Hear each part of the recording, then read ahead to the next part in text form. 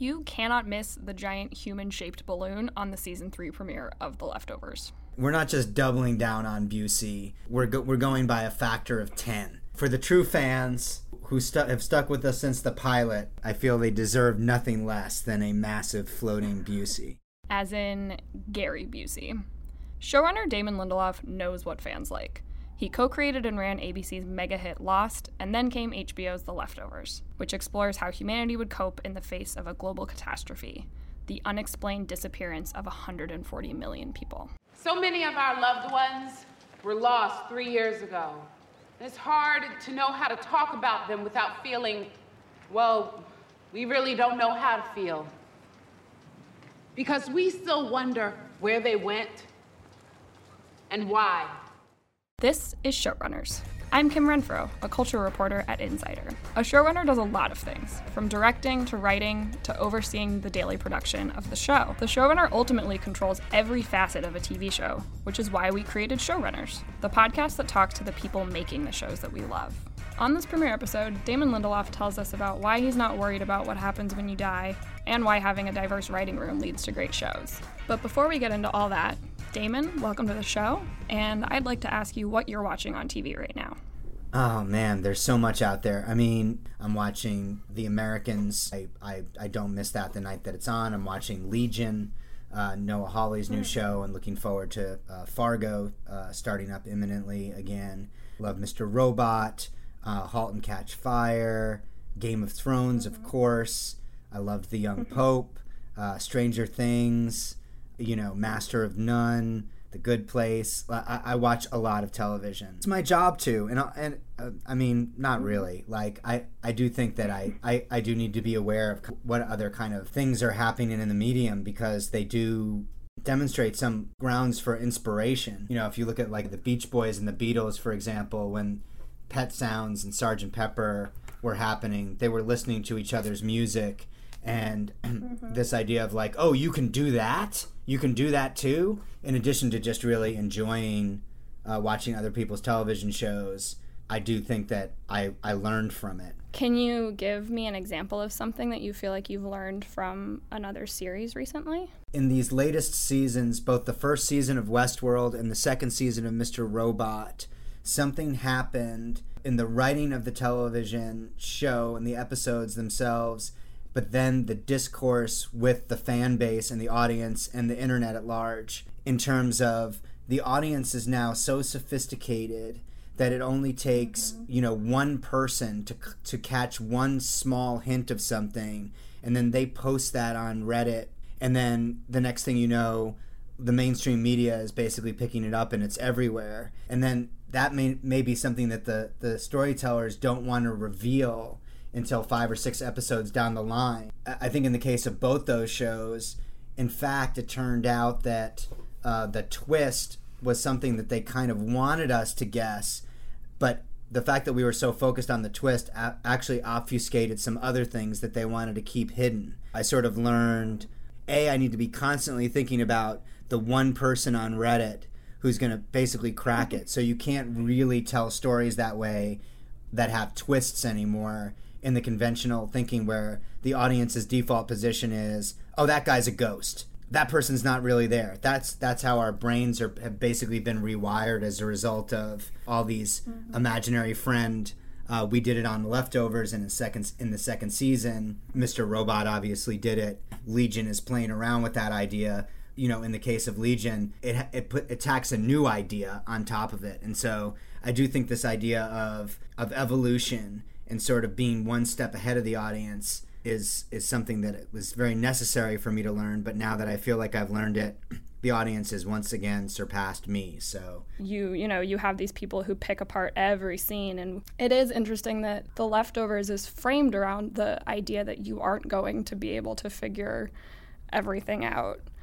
And yet we are suddenly in this culture of TV watching where that's usually not the case. Having spent 6 years of my life on Lost, and that show invited and in fact insisted upon that level of engagement, with the promise that every single mystery introduced on the show would eventually be answered. And when I read Tom Perrotta's book upon which the series The Leftovers is based, He was very explicit in his novel that the most compelling mystery of the show, which is where did these 140 million people disappear to and why them, and what is it all, what's the purpose of it, is never going to be answered. And I just found that incredibly brave, and I was like, you can do that? Isn't that just a huge FU to the audience?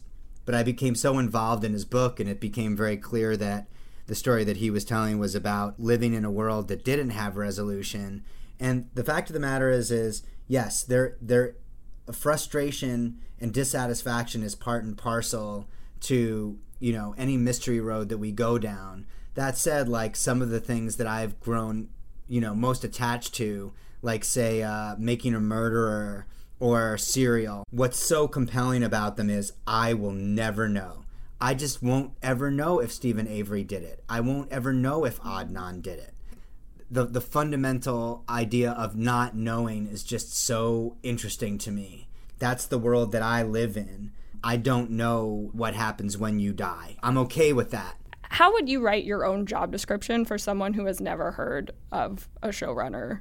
My job, more than anything else, is to kind of be the buck stops here clearinghouse for most of the creative decisions on the show, even when that decision is, I trust you, do whatever you want, figure it out. So, but I get to delegate the individuals that I'm saying it to. In the case of The Leftovers, we have an incredibly empowered writer's room that functions more like a jury than it does benevolent dictatorship, which is the way that other writers' rooms kind of run. I will pitch in the writer's room, and the writers will tell me I'm an idiot, and we tend to the ideas that we get excited about are ones that we reach full consensus on. Any one person in the room can completely and totally filibuster and hang us up, and that's the person that we have to convince that the idea is good. And then the majority of the hiring decisions, the other part of showrunning that I think most showrunners would agree is the writing. There needs to kind of be a consistency of voice so that when you watch a television show, it's like, oh, that feels like an episode of The Americans. It may not have been written by the showrunners, but the showrunners are basically in charge of saying, like, this idea feels like it's inside the bandwidth of this show. And this character's voice, literally the dialogue they're writing, that sounds like something that they would say. And the showrunner is kind of quality control. That said, I think the more active creative voices on The Leftovers, the better. And there are some characters I understand very well and others less so, and I rely upon others, including the actors, to kind of tell me like when their spidey sense is tingling as well. What are some of the characters that you feel you understand the best? I feel like I understand Kevin really well. He's roughly the same age that I am, maybe a year or two younger than I was when I started writing the show. And I think that although I look nothing like Justin Theroux, no matter how many sit-ups I do, I just relate to a guy who I really empathize with him because I think he's trying so hard. But at the same time, there's just sort of an existential vacuum in him, and he doesn't quite know how to fill it.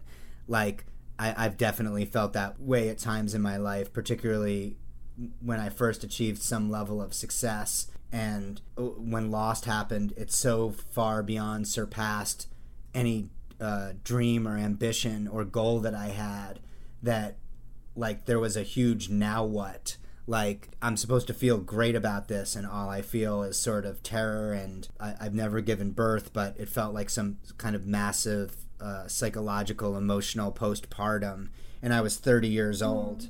And so I think this, what am I supposed to, do with my life? He's a character who behaves with a tremendous amount of confidence in his external life, but in his internal life seems to be riddled with doubt about himself and the others around him. And it's also challenging for him to form relationships, even with the people that he loves. And I think that that's not unique to me, but it's something that I completely and totally understand. I'm happily married. I have a great 10-year-old son, but very often I just feel like, what am I doing? Am I screwing this up? Do I really know these people? I feel so close to these people, and yet I don't know them at all. I'm terrified about them leaving me. All these sort of internal anxieties that I don't think are unique to me nor Kevin Garvey, but it is kind of what I relate to. And then Matt Jameson is probably the other character that I feel really connected to. He has every reason to kind of abandon his faith, but he just keeps doubling down. I just kind of feel like, oh, I just made a big mystery show that many felt ended unsatisfyingly. You know what I'm going to do next? A mystery show.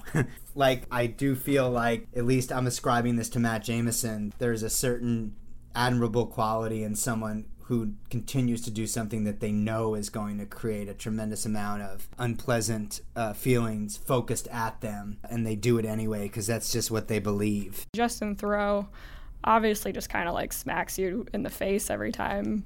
Like, how did he learn to cry like that? What I can tell you is he's not a method actor, so he'll do like those amazing scenes, and then he'll come over to Video Village where the monitors are and just kind of sit next to you and be like, hey, can I have one of those carrot sticks?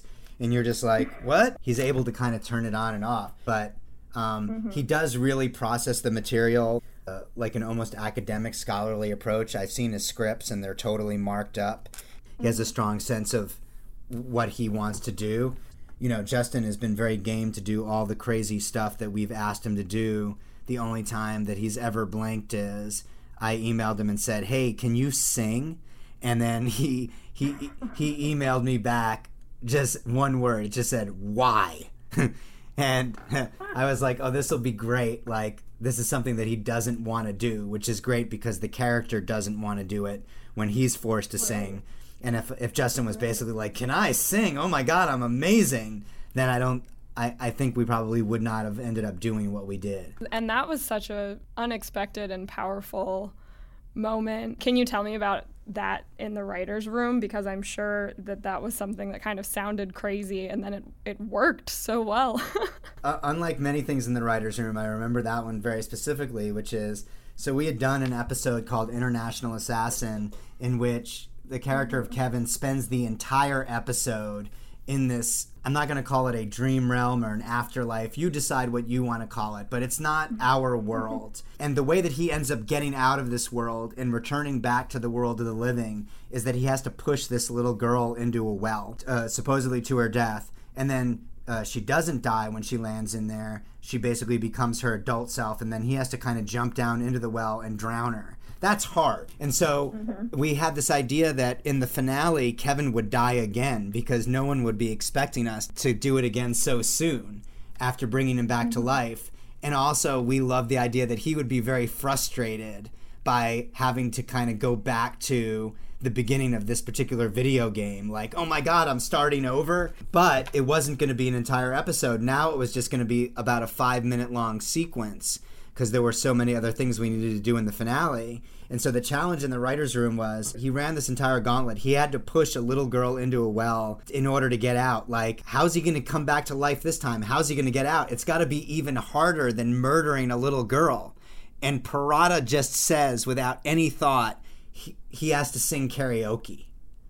And everybody just burst into laughter because we kind of thought he was kidding, but he was dead serious. And he was like, for Kevin Garvey, having to sing karaoke is just as hard as pushing a little girl into a well. Something that you said that struck me was that some of the writers have called, or like said that your ideas were idiotic. Oh, I for think sure. is the word that you've used. First, I'm curious as to what you look for when you're hiring writers that would give them that quality of like being confident enough to say that to you. But I'm also curious if you can remember an idea that you've had that was vetoed by the rest of the writing team. I mean, there have been so many ideas that I've had that have been vetoed by the rest of the writing team that it just happens 50 times a day. I'll just be like 2 sentences into a pitch and they'll visibly start shaking their heads. So yeah, so how do you find them? What I look for, I'm really interested in where people came from. How is your life story different than mine? Although I'd be much more comfortable sitting with 7 other white Jews from New Jersey who love Star Wars, we're all looking at life through the same basic lens. the first thing that I tend to ask people when I'm interviewing them is, tell me your story. And the way that people answer that question is very interesting. Some people start with, I was born in Kentucky, and some people start with like, this morning I was in a car accident. But more importantly, I just want a very diverse array of experience. I also like what their influences are. I'm like, what are you reading right now? And I want somebody to mention a book that I've probably never heard of or haven't read. I like to get a range of different ages in the writers' rooms. Obviously, we had a really good gender balance. That's kind of job one, is just to kind of shake it up and have different opinions. And then like I want someone who has like a really specific voice and an attitude and a fundamental confidence where they're not afraid to speak their mind. If someone came in and said like, oh my God, I love Lost so much, I love your writing, I'm such a big fan, I kind of almost automatically disqualified them. I wanted to be surrounded by people who see me the way that I see myself, which is incredibly fallible. That would be really challenging for me, you know, if I was a huge fan of someone, to ever basically say like, I don't like your idea. As you're building not just a writer's room, but a community and a crew, you just don't want redundancies. If one person is kind of going to be the comedic voice in the room, or they actually look at the lens of even a show like The Leftovers as like, I think you're missing opportunities to find the funny here. You may want to find one other voice that feels similarly so that person is not isolated or a token of comedy. And then you've kind of got, okay, that's that figured out.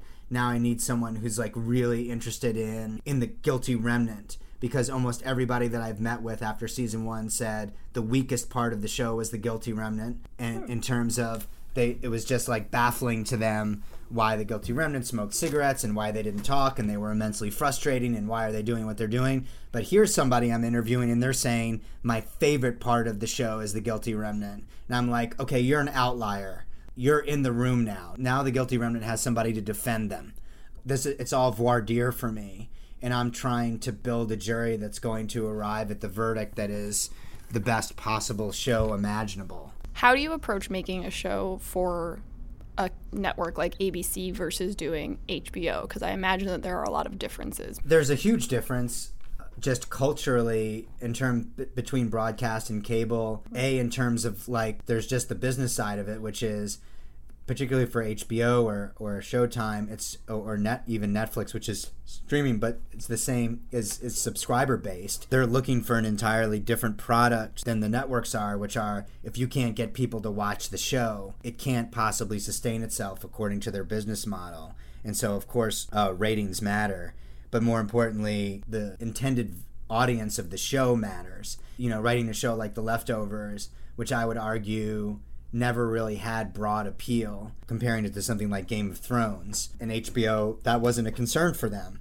They just wanted the show because they thought it was good. The pace at which you need to generate the episodes, there's just a significant difference when you are doing 10 episodes a year than when you're doing 24 episodes a year, which is what we did for the first 3 years of Lost. And there's really no time to think about anything. There's not a lot of time to pre-plan. You know, I do think that there's a misperception that at HBO or Netflix or premium cable, showrunners can do whatever they want, and in broadcast, they're micromanaged. That is not the experience that I've had, and in fact, not the experience that many of my peers have. I think that, you know, good studio executives give good notes, and there's great studio executives in broadcast and great studio executives in pay cable. And in fact, because you're moving so much faster in broadcast, there's not a lot of time to sit back and contemplate whether or not you're making a huge mistake, and there is more time in pay cable. And so now it's like, now we're having a meeting about it, so there's actually more time to second guess yourself. I don't feel like, oh my God, pay cable is just so much better than broadcast. I think that they both have their advantages, and it really depends on what kind of a story you're telling.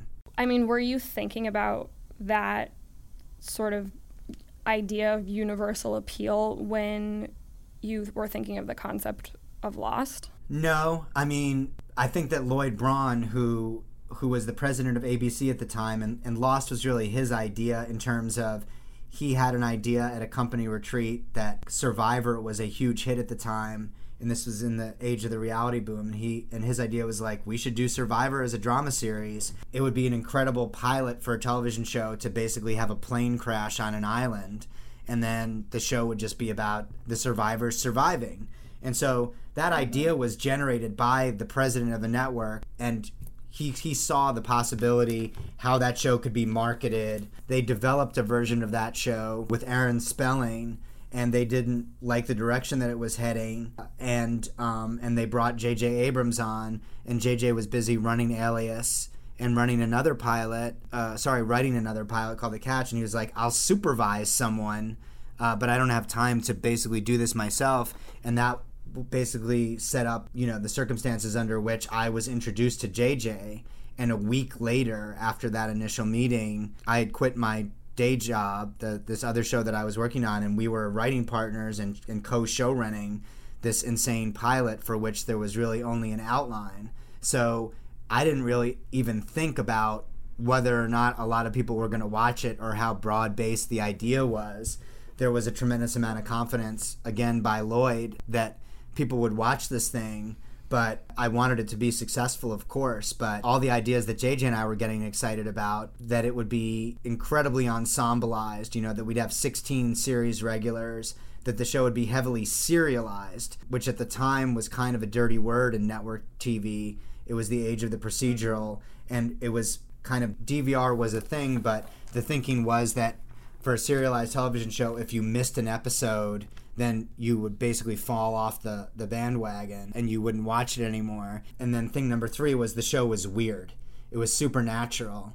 And with the exception of The X-Files, really, there weren't a lot of television shows on broadcast that played with and flirted with the supernatural to the degree that we did. So those were all reasons not to think that people were going to watch the show. The day before it aired on a Wednesday night.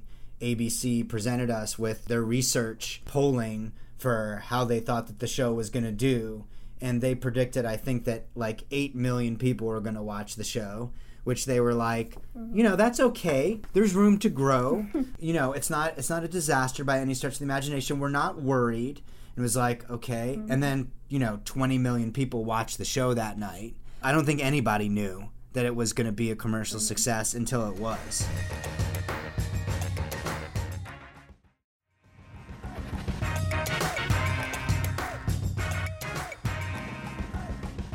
So I really want to talk about the cold open that you guys did for season 3, because similar to what you did with season 2 and this cave woman sort of montage, you jump right in again in season 3, and we have no dialogue whatsoever. We're not really sure where we are, and I really want to know how you guys decide to go with that sort of ambiguous, disorienting opening versus, throwing a title card or something in there that indicates where we are in time, where we are in the world, and kind of giving people a hint about what's going on. In the case of both The Cave Woman and the opening of season 3, because that's the season opener, we looked at it kind of like an overture. We're going to basically start our story by giving you a sense of the themes that we're interested in.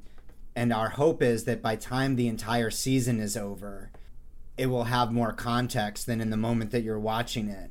But certainly the main characters of the show, in this case the Garveys and the Murphys and the Jamesons, they have no understanding of the fact that we've opened the seasons this way. But something about what happened in both those cases relates to the story that we're telling you about this specific family. And then it's up to the audience to kind of figure out why we did it.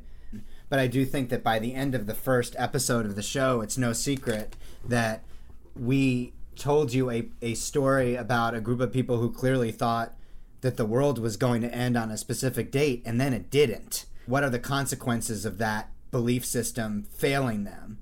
The inspirational text for the writers coming into this final season of the show was this book, When Prophecy Fails, and they did a study on this cult of people who thought that, the world was going to end in a flood and that aliens were going to come and pick them up, the cult members, right before the flood came. They picked a very specific date for when this was going to happen. And so the sociologists were like, whoa, it'll be really interesting to be embedded with these people when that date comes and the world doesn't end and the aliens don't come.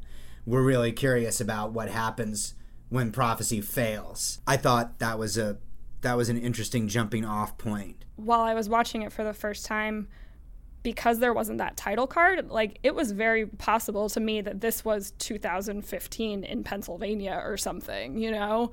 So I didn't necessarily assume that this was a real historical thing that I was watching, but instead, in the scope of the entire show, it's just one more group of people that believe in a certain thing. And you've referred to this before about, like, doubling down. And so the woman that we're watching who, and again, like, the dialogue-free aspect of it combined with the music, which was wonderful, was like, you're watching this woman double and then triple and then quadruple down in her belief. And I think that relates very clearly to other characters that are in the modern day world of the sudden departure.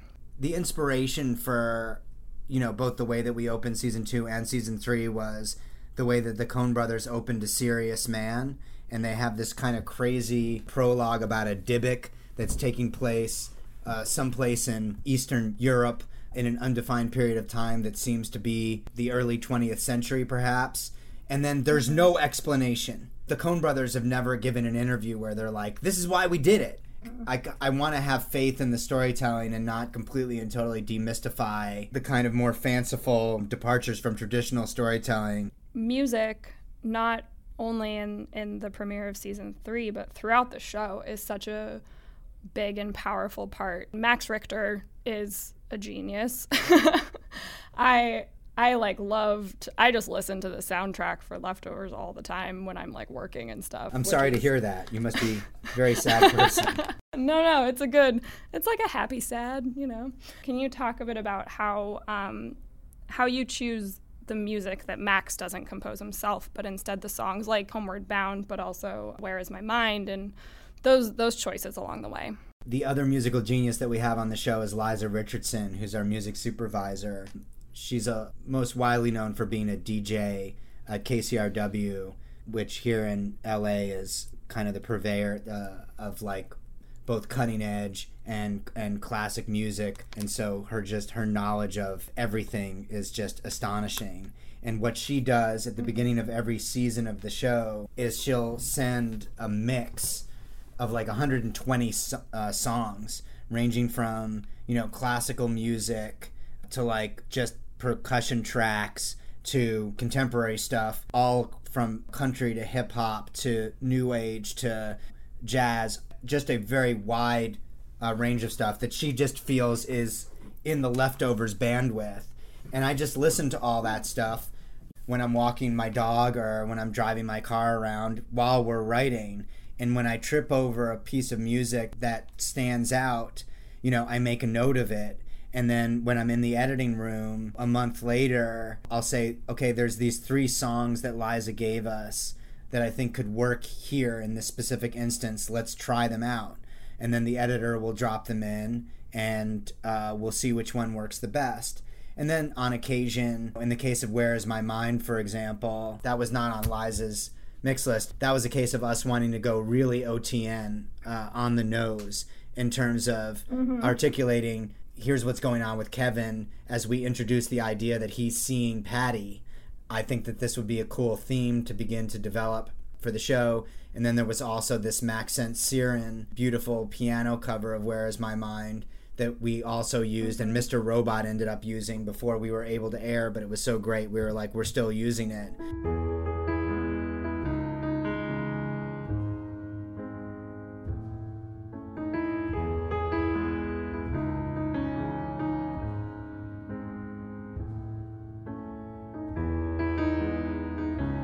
And then that piece started becoming, you know, by the last time we used it was for the scene between Kevin and John Murphy. So as John Murphy is basically saying, like, I don't understand what's happening. So it's like the idea of like, oh, this psychosis is actually contagious. Now John Murphy's caught it. The music starts to kind of have its own idea as a thematic. So we call those needle drops when you're using a piece of pre-existing music versus what Max Richter is doing. Sometimes it's the wackier, the better, and sometimes you're going for something incredibly familiar and using it in a subversive way. She like sent me a Jim James song called State of the Art at the beginning of season 2, and I was like, this is just so cool. We're going to use it at some point. And then when I watched the opening of episode 6, where this guy is basically traveling all the way from some college to Nora's doorstep to explain to her that he thinks that she's a lens, that song just ended up being the perfect time to use it. That's kind of the process. And then we have amazing editors on the show. This guy, Hank Van Agen, and David Eisenberg, in particular, is a musical guru. Another guy named Michael Ruscio. When they put together their editor's cuts before I've come in and basically infused it with its Liza Richardson influence, they will tempt the show with stuff that they like. And sometimes what they pick is so great, we just end up using that. I loved that Gary Busey resurfaced in a way that reference came back. I love that balloon exists in the world. You know, like, it would have been probably... That wasn't a custom-made Leftovers balloon? Oh, no, it was custom-made, but I'm just saying... Okay. We didn't do it, like, as a visual effect. It was like, oh, no. Right. We're making that thing, we're inflating it, we're floating it in the air. We're doing that with the coat tassels and all. We're not just doubling down on Busey. We're going by a factor of 10. For the true fans who have stuck with us since the pilot, I feel they deserve nothing less than a massive floating Busey. And if anyone is an organizer of the Macy's Day Parade listening to this podcast, you can have it for free.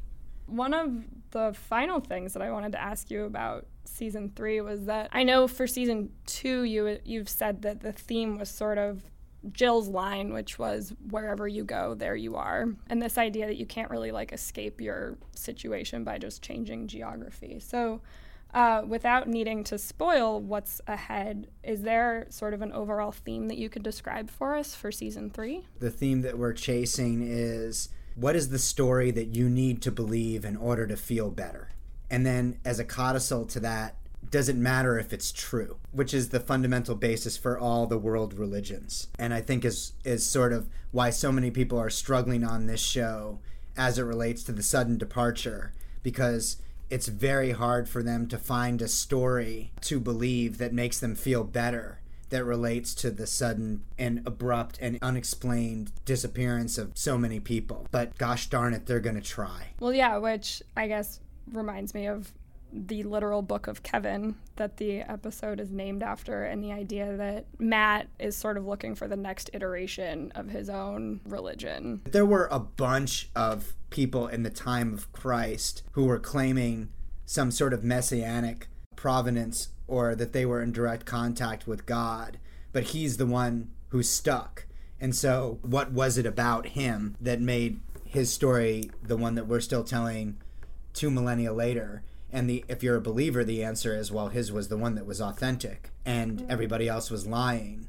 But I kind of feel like, you know, we're telling you one story about one guy who thinks that he's stumbled upon something that's really important. But I think that there's probably several hundreds, if not thousands, of Matt Jamesons all over the world as the 7-year anniversary approaches. And we're just not telling you their stories because who cares about those guys? We're interested in this one. And that's where you get into the neighborhood of the truth, which is when Kevin challenges what Matt is writing about him and says, you're not allowed to write that. You can't say that about me. Matt's retort is, but it's all true. It all happened. And especially in this day and age where what's true versus what's the better story is a conversation that we're having each and every day. I think it's, you know, going to be an interesting to process how this final season of The Leftovers plays out. Absolutely. I mean, I am so excited to see what is in store. Thank you so much. It's been an absolute pleasure speaking with you and having you on the show. And we really appreciate you taking the time and can't wait to see what's ahead. I appreciate your time, and thanks for having me. Take it easy. And that was Damon Lindelof on our premiere episode here of Showrunners. You can catch Damon's show, The Leftovers, on HBO every Sunday at 9 o'clock. And it's the 3rd and final season, so now is definitely the time to tune in if you haven't been before. I personally cannot wait to see what happens with Kevin Garvey in this final season. I'm sure it is going to be absolutely amazing. So make sure to tune in and subscribe to us on iTunes or wherever you are getting podcasts these days, and give us a review because that helps other people find our show, because we have lots of exciting interviews with other showrunners coming up. Big thanks to Steve Parkhurst, our producer, and to Brett Carlson, our LA correspondent. Also thanks to Nicholas Carlson, who's my co-host, and you will be hearing his voice soon on this podcast. Thanks for listening, and until next time, keep binging. No one knows for certain, and so